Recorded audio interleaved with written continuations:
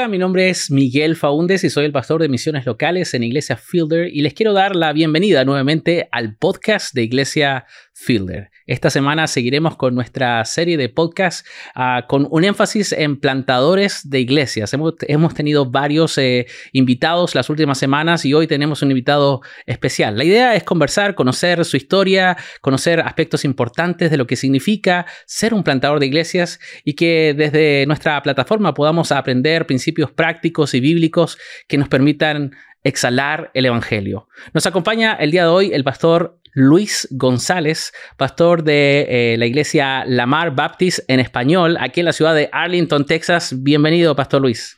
Miguel, muchas gracias por la invitación. Un placer estar ahí con ustedes y dispuestos para servir y ayudarles. Y gracias por aceptar venir y conversar y contar tu historia. Para que nuestros auditores puedan conocer más acerca de ti, de tu ministerio, de tu vida, de tu familia, cuéntanos un poco más acerca de ti. Bueno, nacido en Monterrey, Nuevo León, en México, emigrado aquí a los 16 años, casi para 17. Aquí conocí al Señor. Primero conocer a Cristo en la familia. Aquí fui bautizado en el estado de Norte Carolina, donde empezamos a radicar.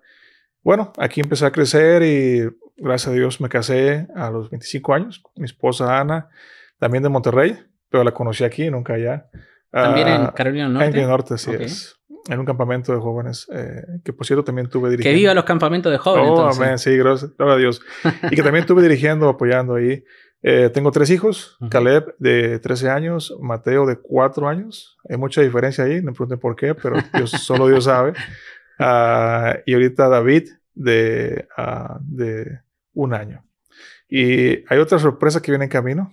No es nada seguro. Estamos orando, pero posiblemente otro por ahí en camino. Qué bueno. Felicidades. Y cuéntame tu historia, ¿cómo llegaste a Lamar, a Baptist en español? Sí, en el 2015 decidimos rendirnos al ministerio completamente. Entonces venimos acá a Texas al seminario Southwestern a poder estudiar y prepararnos. Y aquí estuvimos por 2 años, estuvimos apoyando iglesias, parte de la convención, asociación, preparándonos. Y en ese momento nos invitaron en Lamar a poder plantar el ministerio en español. No solo, también el doctor Alfaro estuvo ahí presente y él también fue parte el primer año. Estuvimos trabajando ahí con un grupo que estaba ahí, un pequeño co-group que estuvo trabajando y un año fue de oración y discipulado. Y así llegamos a Lamar, pero lamentablemente el pastor principal salió, entonces quedó un poquito ahí, no sabíamos qué seguir. Pero en 2019 nos llegó el pastor que tenemos ahora, Ryan, y él ya me llamó oficialmente a ser parte y ahí empezamos ya a estructurar más el ministerio y la plantación que estábamos trabajando y el grupo que se estaba formando ahí. Y ha sido algo muy, Dios ha obrado de una manera muy especial porque nosotros estábamos ya preparándonos para salir para North Carolina y poder hacer plantación de iglesias allá o buscar trabajar allá en ese estado, pero Dios puso la puerta aquí para estar aquí en Lamar y aquí estamos ahorita sirviendo. Bueno, el tema que nos convoca hoy día tiene que ver con plantación de iglesias. Y ya nos adelantaste un poco de cómo comenzó tu historia con Lamar Baptist en español, pero quiero llevarte a algo más personal. ¿Cómo el Señor te llamó a plantar iglesias? ¿Cómo fue ese camino personal y esa historia personal con el Señor cuando Él te llama? ¿Cómo comienza todo? Bueno, pienso que todo comienza cuando yo tenía 20 años y en un campamento de jóvenes, dijimos, arriba del campamento de jóvenes, un pastor de aquí de Texas fue para allá y predicó, hizo el llamado al ministerio. Entonces yo sentí llamado al ministerio, pastorear o servir al Señor, pero en el transcurso de mi caminar con el Señor pude ayudar a varios hermanos que plantaban iglesias. Entonces me despertó el deseo de poder plantar una obra. Siempre estuve ayudando, yo digo, como el chalán, para ir para abajo, lo que se pidiera, pero siempre tenía ese deseo y pude aprender mucho de ellos. Creo que es bonito, a la vez es difícil, pero la compasión por las personas es muy importante y es parte de nuestro llamado como hijos de Dios. La gran comisión está ahí plasmada. Y bueno, y eso empezó a avanzar hasta que como familia yo decidí ya, personalmente decidir rendirme al ministerio. Fue un proceso muy largo, porque aunque yo estaba ya listo, preparado. A los 20 años ese pastor habló en el campamento, ¿correcto? Sí. ¿Y cuánto tiempo pasa hasta este punto? Wow, esto pasa a los 25 años, que a los 25 que me caso, yo sigo avanzando, sirviendo al Señor como pastor de jóvenes, ayudando con jóvenes, liderando, música. Cualquier comité que se nombre la iglesia, lo serví. Pero cuando me caso, siento más fuerte el deseo de servir. Me muevo de la iglesia donde estaba localmente a otra iglesia igual, bautista, pero en la costa, North Carolina. Llego a servir ahí como ministro de jóvenes y puedo ayudar como copastor, pero laico. Lamentablemente en ese tiempo, y lo voy a decir, no tiene nada de malo, pasé un tiempo, había un limbo en mi estatus migratorio. Y estábamos en esa oración de qué seguía a nosotros. Cerraron puertas. Cerraron puertas, no podía estudiar, no podía prepararme, pero podía servir. Y me preparé lo mejor que pude. Me dio convención, asociaciones, lo que mejor que pude hacer. Después Dios obra de una manera extraordinaria y provee que yo pueda arreglar esa situación. Y fue cuando empezaban a abrirse las puertas. Y fue una de mis oraciones. Señor, yo quiero servirte más, pero para esto necesito arreglar esta situación. Cuando el Señor contesta esa oración, fue como, para mí, como, ahora ¿qué sigue? Ya contestó el Señor, tenemos que dar el paso de fe. Hablé con mi esposa, ya teníamos a Keilo, de 5 años. Le dije, es tiempo, quiero irme. Y ella tampoco estaba lista. Entonces, yo sentí ese lucha, ¿verdad? Yo quiero plantar, quiero pastorear, quiero servir, pero mi esposa, aunque hija de Dios, tremenda sierva, al pasar experiencias, porque viene de una familia pastoral, se ve que no era fácil, porque ha vivido experiencias muy difíciles. Entonces empezamos a orar juntos. Y yo oraba, Señor, cámbiala, ¿verdad? Señor, transfórmala, cámbiala, a lo que yo quiero. Pero gracias a un hermano que quiero mucho, que un día me dijo, no, Luis, estás orando mal. Ora que Dios te cambie a ti y que sea la voluntad de Dios. En ese momento el Señor obró de una manera especial. Y mi esposa un domingo, de un servicio, una tarde, me dice, ¿sabes qué? Dios habló en mi vida.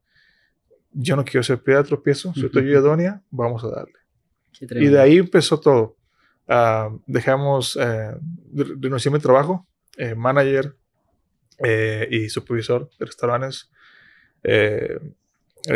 Dios en ese mes que sigue nos da nuestra residencia y todo lo demás. En el siguiente mes estoy trabajando de ser manager, trabajando de conserje de una iglesia americana. Me tocó hacer limpiar baños, todo eso. Pero el pastor que estaba ahí fue parte clave. Porque él me dijo, hey, tú tienes un llamado, ya lo hemos visto de tiempo, y es hora que te vayas a preparar, que empieces a servir. Entonces, me compró mi computadora, la primera, viejita, me escribió en el colegio y me escribió en Southwestern. Y de ahí empieza todo porque fui aceptado y nos mudamos para acá. A Texas. A Texas. Y ahí empezamos aquí la historia en Texas. Wow. Qué tremendo lo que acabas de compartir. Hay por lo menos 2 cosas que me dejaste pensando inmediatamente. Una, en medio de una situación que no era favorable para ti, probablemente migratoria o no tenías documentos, tú decidiste servir y seguir sirviendo y tuviste muchas oportunidades para servir, y a medida que servías, oraste al Señor y Él proveyó la solución. Eso me hace pensar muchas veces cuánto queremos que Dios nos responda a la oración a la manera que nosotros queremos y nos estancamos o nos detenemos, versus continuar con la motivación correcta, sirviendo a los demás y sobre todo en la iglesia que hay tanta necesidad. Y lo segundo que dijiste, que creo que también una de las cosas que buscamos en este podcast es que son los aspectos prácticos de la fe. A veces no solamente es importante a orar, sino hacer la oración correcta. Y es interesante cómo tú comentaste cómo Dios transformó el corazón de tu esposa y hoy es una ayuda importante en tu ministerio. Gracias por esas 2 perlas que nos estás regalando. Cuando comienza la plantación de Iglesia, cuéntanos un poco más los comienzos y cuáles fueron los primeros desafíos con los que te tuviste que enfrentar. Una cosa es escribir un plan, orar al Señor. Acá hay un deseo de levantar y plantar una iglesia, formar una iglesia, pero otra cosa es la realidad, es trabajar con gente, seres humanos imperfectos, quebrados, ¿Cuáles fueron tus primeros desafíos como plantador de iglesias? Bueno, los primeros desafíos fue el grupo que ya estaba, el core group que se acomodó. Uno ya conocía al Señor. Lamentablemente, a lo mejor no una sana doctrina. Y empezar a enseñar palabra, empezar a hablar con ellos. Gente nueva también que llegó. Entonces, creo que lo importante fue ir a la palabra de Dios, compartir la palabra, mucha oración. Mucho tiempo oración, mucho tiempo en la palabra. Eso ayudó a cambiar vidas. Ahorita la vida de uno, hermano, quiero mucho. Es un hermano muy importante, apoya mucho ahí en la obra. Posiblemente va a ser ordenado al diaconado, primeramente el Señor. Él cuenta su historia, cómo él estaba arraigado o enseñado un evangelio de la prosperidad, lo voy a decir, totalmente fuera de lo que es el evangelio, Señor. Pero como el tiempo de empezar a enseñar la palabra, Dios lo transforma y lo hace un tremendo siervo, Señor, que ahora enseña, predica, y es un tremendo apoyo en la obra. Muchos retos, porque también empecé a ver aquí en Texas, en Arlington, sobre todo, tú sabes, Miguel, mucha variedad de hermanos, personas de muchos países. De todos los colores y todos los sabores. Todos los sabores, tanto en inglés como en español. Entonces, creo que el reto fue que empezamos, y se empezó a traer personas, y empezamos a casar personas para el Señor de todo tipo. Entonces, las diferentes nacionalidades, como quiera, no afecta, pero sí tienen los retos, ¿verdad? Entonces, en la mar español tenemos ahorita 9 diferentes nacionalidades.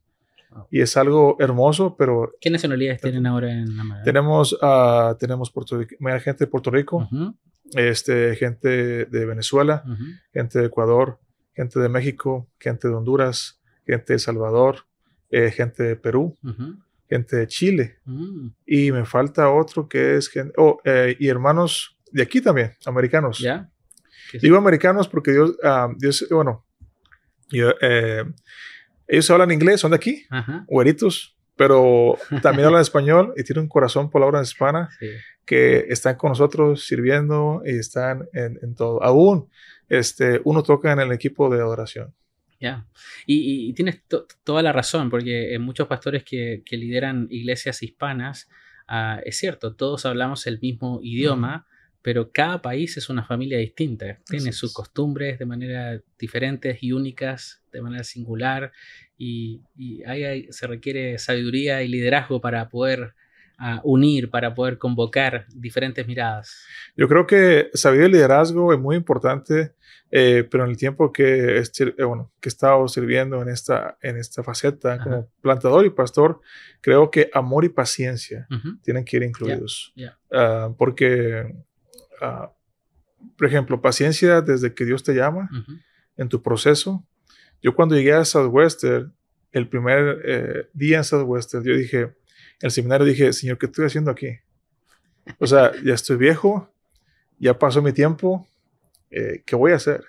Entonces, ahora, al ya haber acabado y estar trabajando y todas las oportunidades que el Señor me permitió, pude voltear hacia atrás y ver que en sí no fue nada perdido, sino todo es preparación del Señor para donde te quiere llevar y cómo te quiere usar.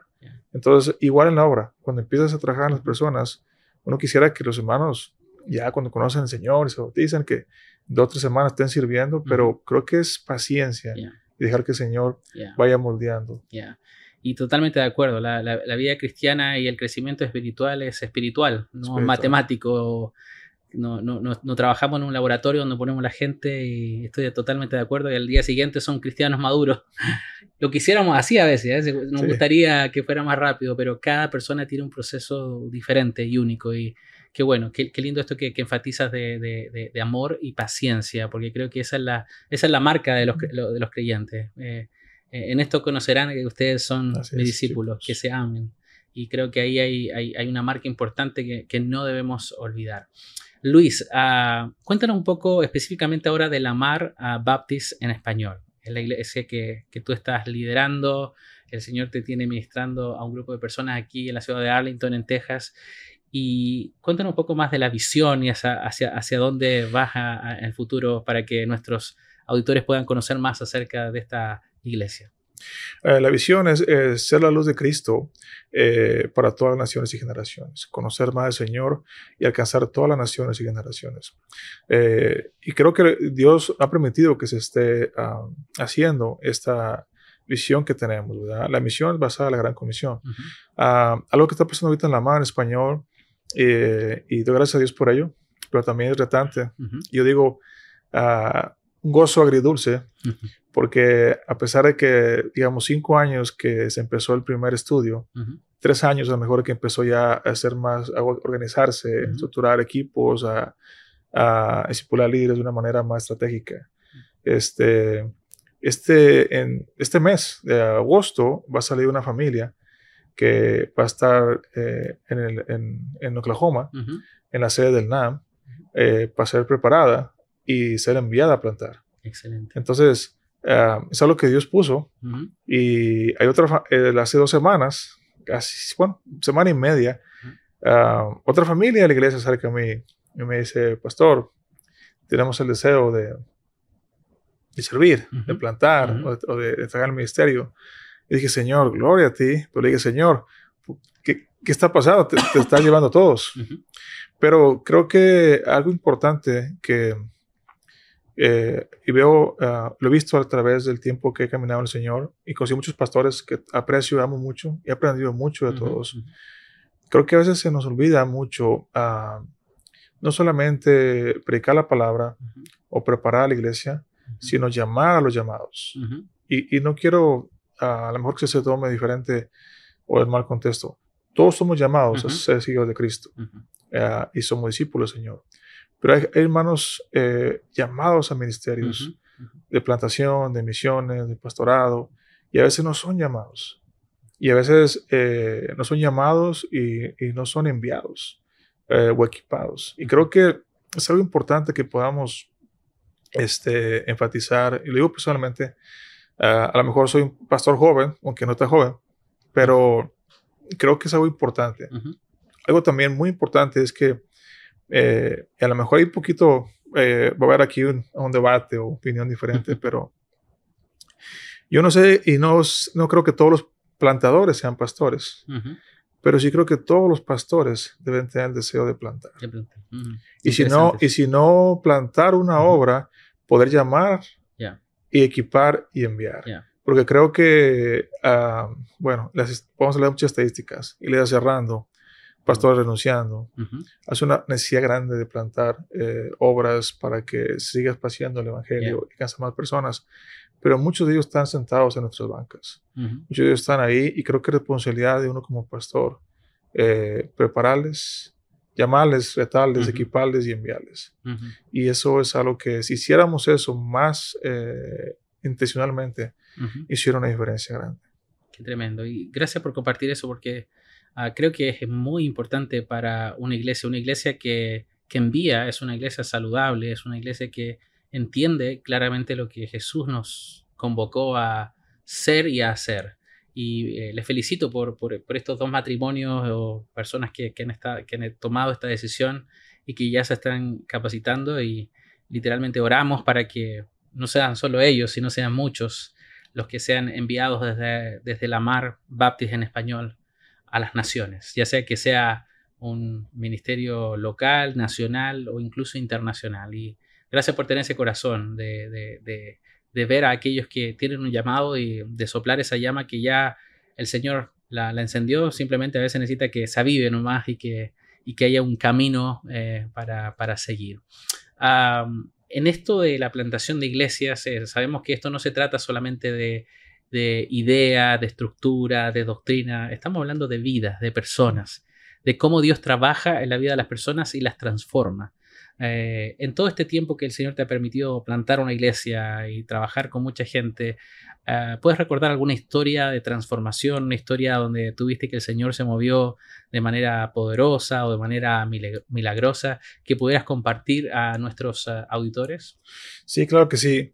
Bueno, hay muchas. Una recientemente, un matrimonio que están en la iglesia y está tomando discipulado y está a punto de bautizarse. Ya trajo a su familia también, a su hija, su esposo también está viniendo.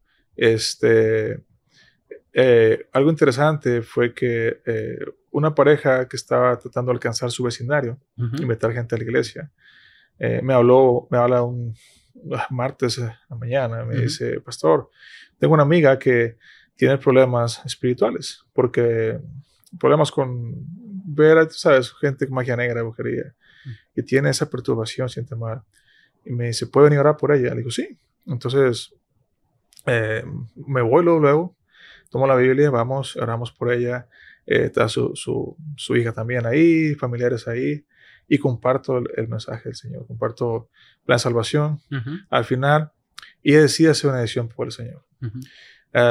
Empieza a venir a la iglesia, Dios le da paz, ella siente el cambio. Y el cambio fue radical porque me habla después, me dice, pastor, tengo el deseo de compartir a mi familia el Señor. Y lo empezó a hacer. Su papá viene, su papá está enfermo de cáncer en ese momento, y viene de manera providencial, llega aquí a Estados Unidos, se le atiende, pero pasa una etapa difícil. Pero en todo ese momento ella mantiene su fe, comparte el Señor, comparte la familia, no menguea, al contrario. Ella me dice, pastor, venga a hablarle a mi papá de Cristo. Y yo voy, y me dejan entrar y trato de hablarle, pero no hubo respuesta. Pero en los últimos días, digo hermano, porque él partió siendo hijo de Dios, ella misma le compartió al Señor. Tremendo. Y aunque él no escuchaba a nadie, la escuchó a ella. Y se arrepintió de sus pecados, hizo una decisión por el Señor, y fue algo hermoso, porque aunque dolor por la pérdida de un familiar querido, pero saber que hay una esperanza eterna. Y lo importante es que no quedó ahí. En las etapas después del funeral y proceso, pues toda la familia no es cristiana, sería nomás ella y una tía más, creo, otro hermano más. En el funeral nos invita y yo voy nervioso y todo porque no sabía si me dejar compartido o no, pero voy al apoyo y ella pide que yo comparta. Entonces yo pude predicar en el funeral, palabra del Señor, pudimos cantar alabanzas, está otro pastor amigo ahí que apoyó, pero ella pasó al frente y un testimonio acerca del Señor y cómo su padre había sido salvo, y que eso fue impactante porque toda la gente estaba escuchando del Señor. Y ella sigue veniendo a la iglesia, sigue el Señor creciendo, tiene luchas, pero ahora ella le comparte a todos, ha traído a su hermana, ha traído a su mamá, ha traído a su suegra. Digo, qué tremendo evangelista ha traído.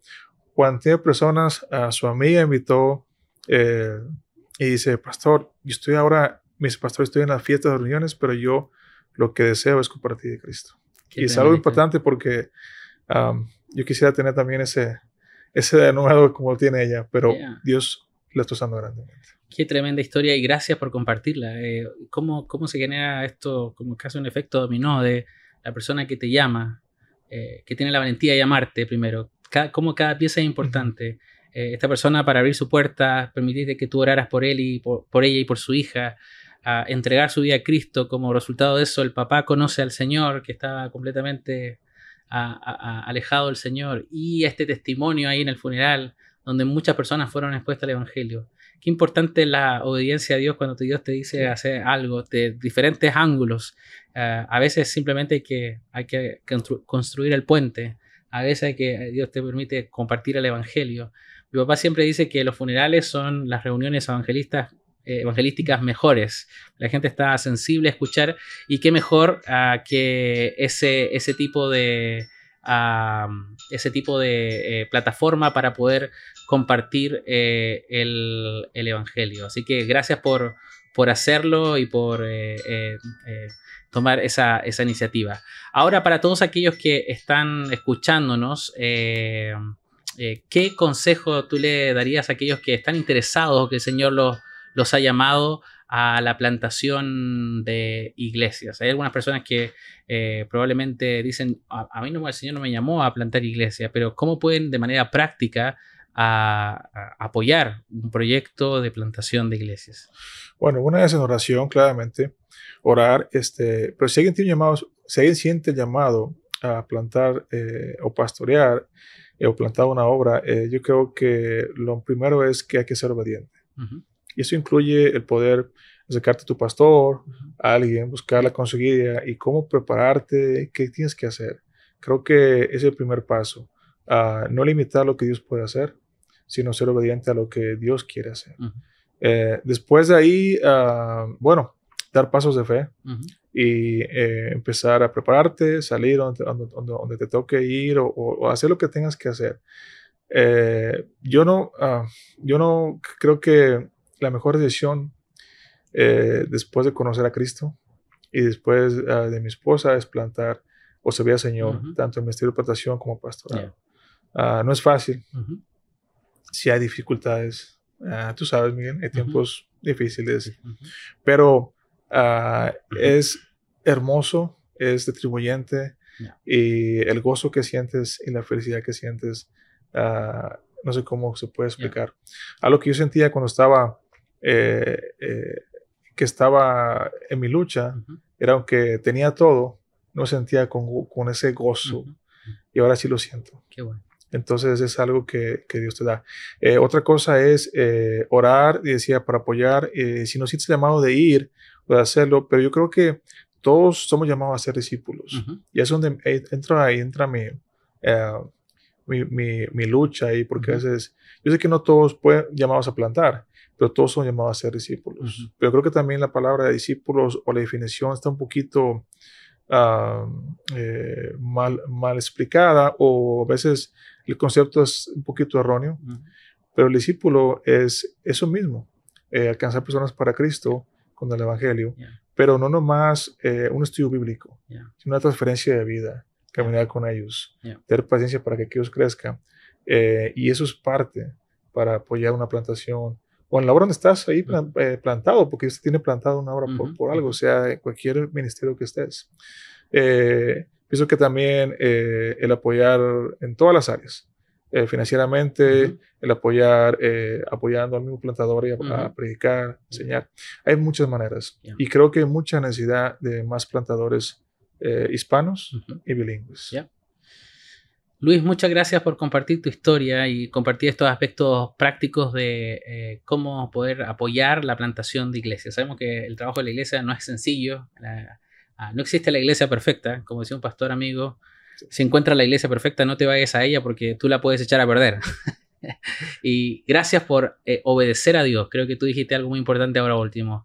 ¿Qué podemos hacer cuando recibimos un llamado? Obedecer a Dios. Va a requerir sacrificio, pero también hablaste de oración y eso es muy importante. Orar al Señor, y también hablaste de hablar con tus pastores, hablar con gente de autoridad a tu alrededor o a personas que puedan traer sabiduría a una decisión tan importante que no es una decisión de corto plazo, es una decisión que involucra muchas veces la vida.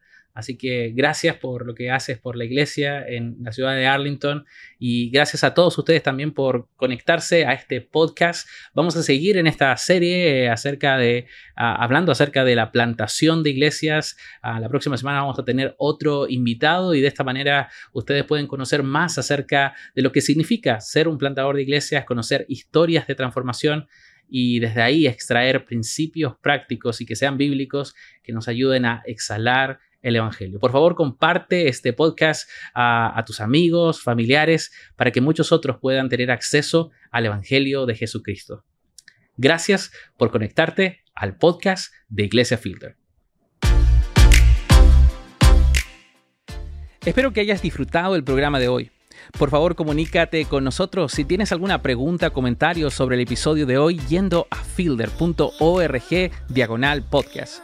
O si te estás viendo en YouTube, simplemente deja un comentario allí abajo. Si te gustó el podcast de hoy, asegúrate de dejarnos un comentario y una reseña que ayude a que este mensaje llegue a más personas en nuestra comunidad. Porque nuestra esperanza es que este podcast te equipe a ti y a muchos otros a vivir una vida como verdaderos seguidores de Jesús fuera de las paredes de la iglesia.